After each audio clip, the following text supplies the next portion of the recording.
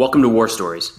I'm Preston Stewart, and this is a show where we talk about America's military history through the lens of individual acts of heroism and valor. Enjoy.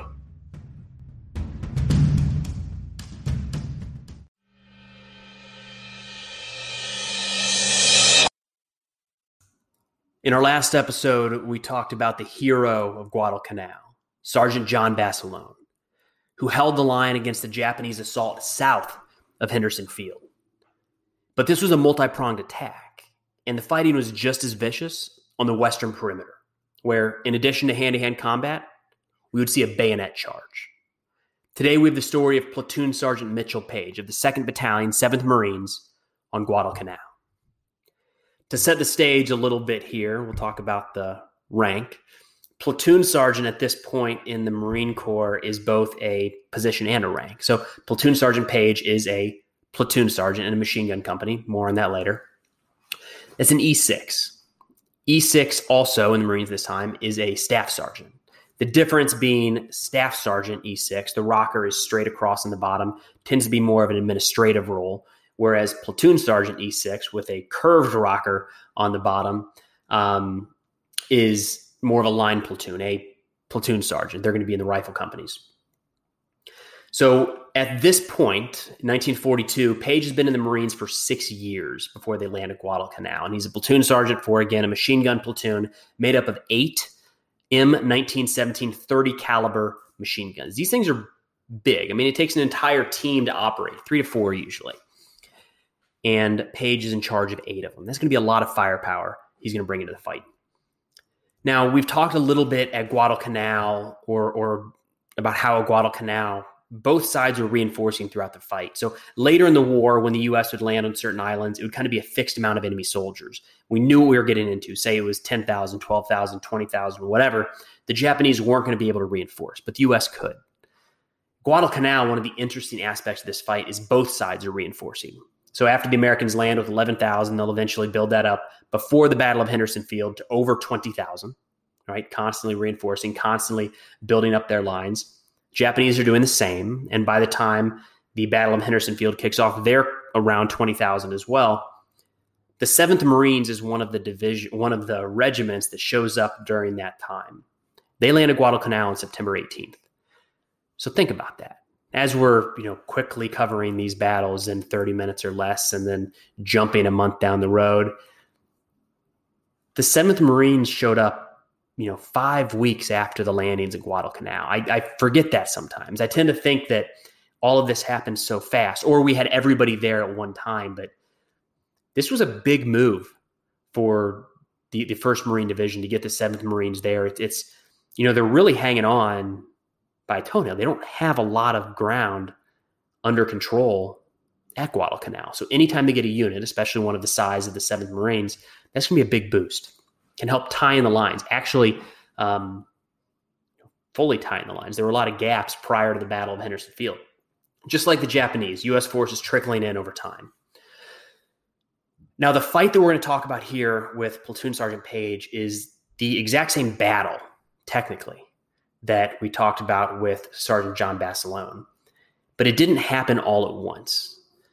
Now, given the choice, the Japanese wanted it to happen all at once. They wanted to hit the Marine positions, or I should say the American positions at this point, because there are some U.S. Army units involved during the Battle of Henderson Field. The Japanese would have preferred to hit the U.S. lines at multiple locations at once, overwhelm our defenses. We can't move reinforcements. We can't, effectively coordinate or mass artillery and so on and so forth. But we've talked about the jungle being an issue for the Japanese. And that's what's at play here. They just can't get all of their forces staged and ready to fight at the same time. And even when they do get them near the front, it's not like there's a great big marshalling area where they all can stand by and then, the bugle goes off and 12,000 Japanese charge. These jungle passes are so restrictive, so difficult to see and move through that it's really, really hard to get very many people into the fight at once. It's sloppy. It's sloppy, and that's not really the nature of the Japanese military. It's going to play out in the United States' favor here, but it just shows how challenging the fight was at Guadalcanal. before anything kicks off, the Japanese command delays the battle until the 24th of October. But again, communication being a challenge here for a lot of reasons, not everyone gets the word, which is a problem when you're trying to coordinate attacks. And on the evening of October 23rd, some Japanese attack to the west, kind of the northwestmost portion of the American lines, right along the coast at the mouth of a river named the Matanikau. 9 Japanese tanks. We don't often think about tanks at Guadalcanal, but they were there. 9 Japanese tanks move across this sandbar along with some supporting infantry. But I mean, look, this is the only thing the U.S. has to focus on, the evening of the 23rd. So that idea of massing artillery and really being able to reinforce and hammer the Japanese in one position, that's happening here. And in short order, all of the tanks are knocked out. The artillery and mortars rain down on the advancing Japanese infantry. The attack is stopped. Just hammered the Japanese. The attack did nothing. Well, I should say this. The attack gained no ground, but it did tip off the Americans that this attack that they knew was coming at some point might be underway. Now, remember, this western portion along the Matanikau is where many of the Americans believe the main attack might come. So after the sun comes up on the 24th, the morning after that attack, Platoon Sergeant Page and the 2nd Battalion, 7th Marines are directed to move west, reinforce. They're asked to reinforce along a ridge. And this ridge is almost like a finger sticking out from the American lines. The American lines, if you think about it, it's like a bubble. To their north is the open ocean, or the channel of Guadalcanal, the sea, with a semicircle around the airfield. To the northeast, we have the Battle of the Tinaroo. To the south, we have Edson's Ridge, what we talked about last time with John Basilone. To the west, again, we have kind of this bubble sticking out. But then at the extreme northwest along the coast is this finger. And the finger points out inland. It's to the south, open jungle, enemy territory. To the north, open ocean. To the west, the Matanikau.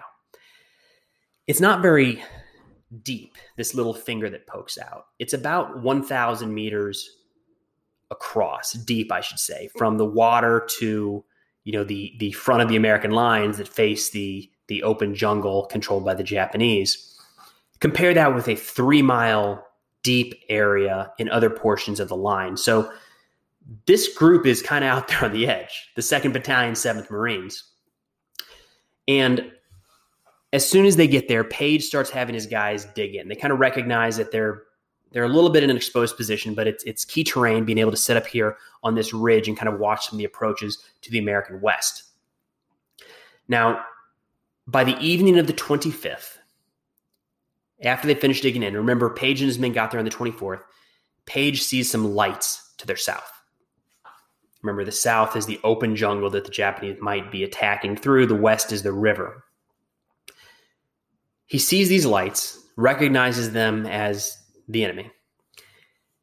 They're too far away to do anything, too far away for direct fire weapons like his machine guns, certainly too far away for grenades. They also don't want to give away their position. He calls this up, notifies higher, but nothing's really done about it at this point. But what he did see, as it turns out, was the kind of main body of the Japanese attack, or at least the main body in this sector of his line, 1,200 strong. By 2 o'clock on the morning of October 26th, Page hears the Japanese talking. They are as quiet as they can be, Page and his men, right?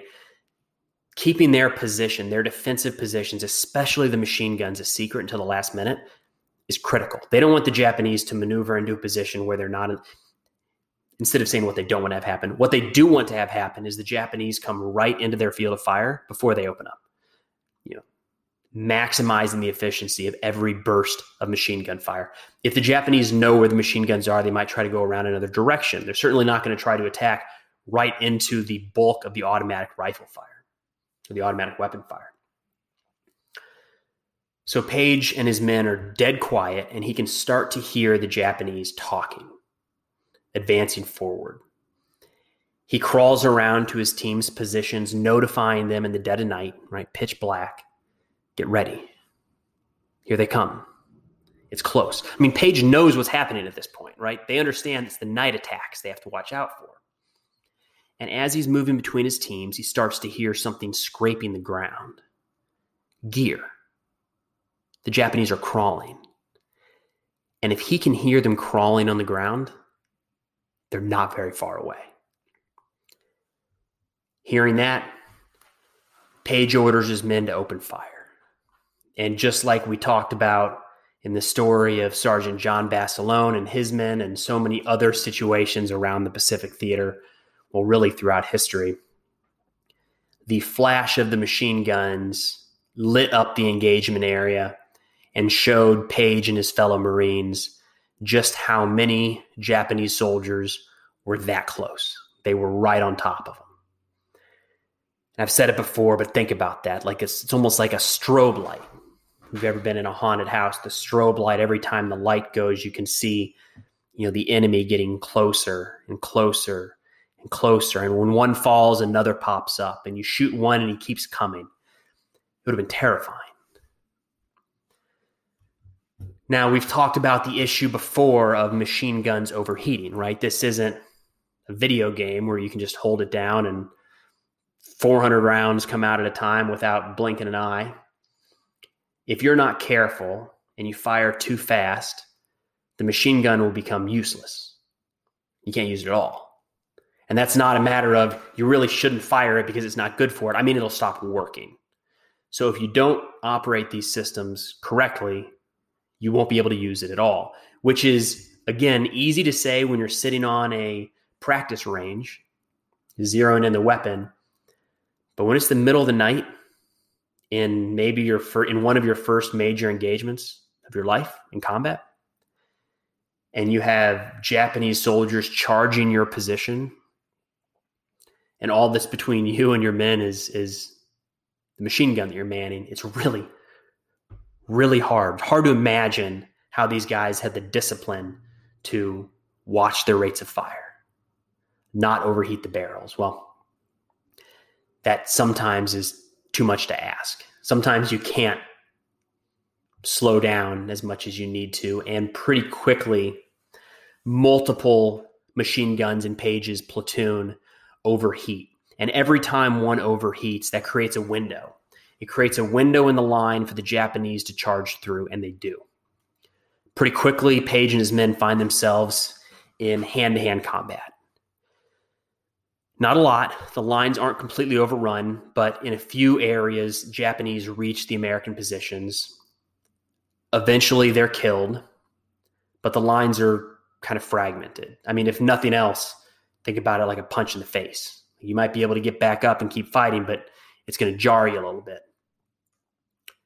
The first wave, after the Americans killed a few Japanese that broke through the lines, we can call that first wave repulsed. They held. Page and his men held. Platoon Sergeant Page is moving all up and down the line at this point. He's fixing machine guns, swapping out barrels that have overheated, resupplying ammunition. Remember how heavy this ammo is to move up and down the battlefield, getting his men back into the fight, providing aid where is needed, pulling the wounded off when that's the required action. But we've seen this before. We've seen before, it's not just one wave, right? That's the initial wave. Given the thick jungle, they couldn't put 1,200 on line and charge. But maybe a company would go, or a few platoons, and then another, and then another, and then another.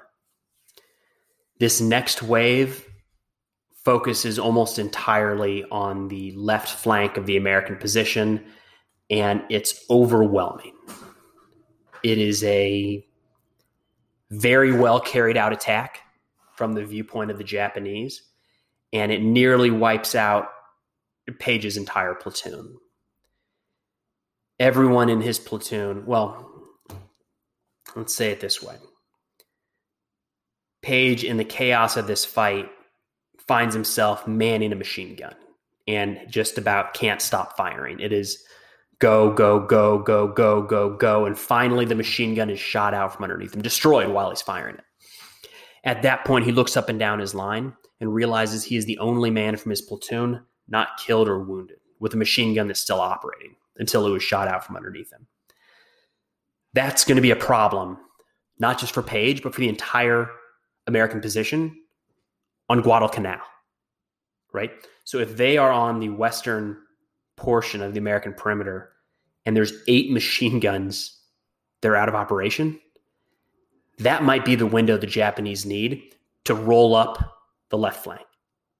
That might be the path the Japanese need to come around and cut off the Americans from the beach.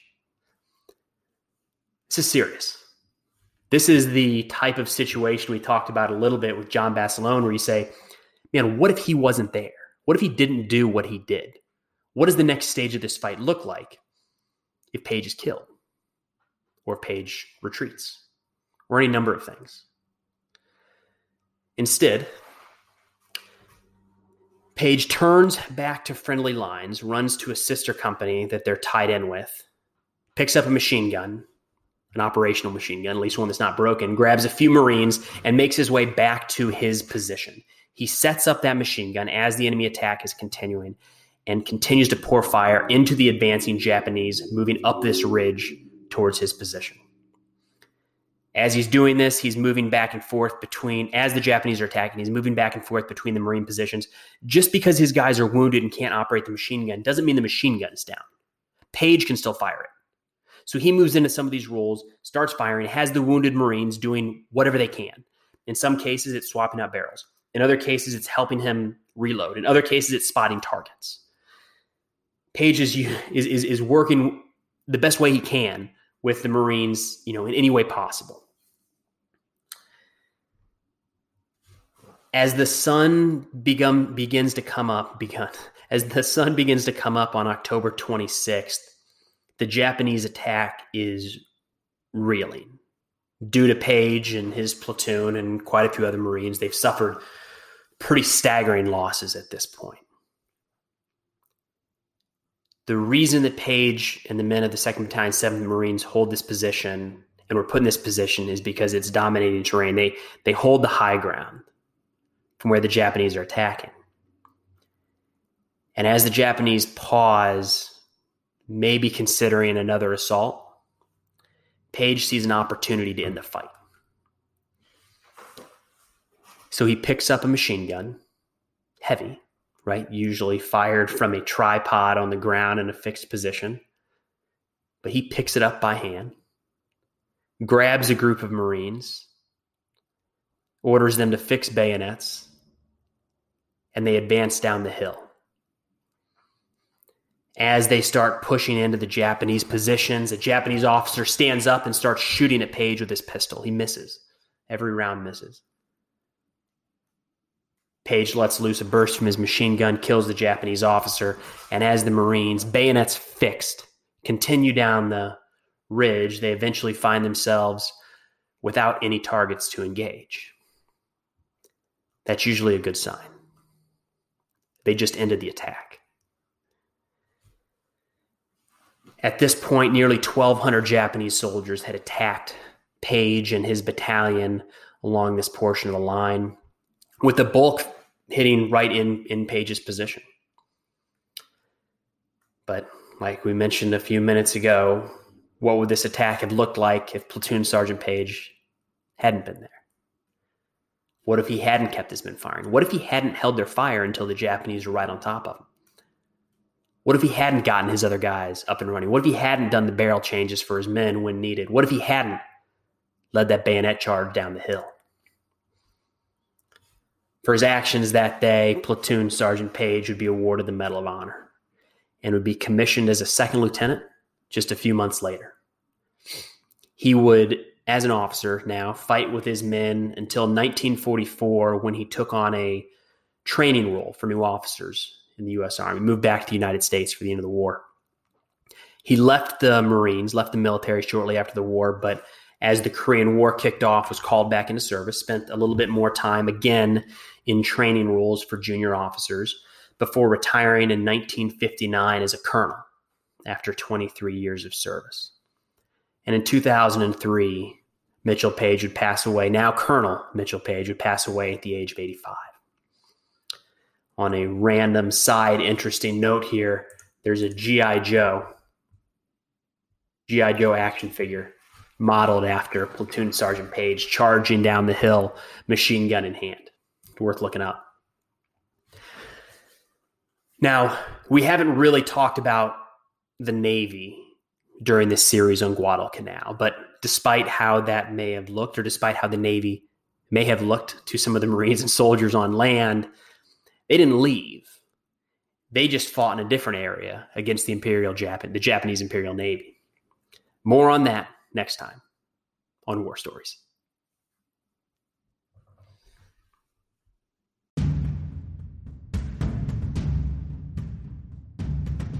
Hey, thanks for listening to War Stories. If you get a chance, it'd mean an awful lot if you could head over to Apple or Spotify or wherever you listen to your podcast and leave a review. It helps others to find the show. But thanks again for listening. We'll see you next time.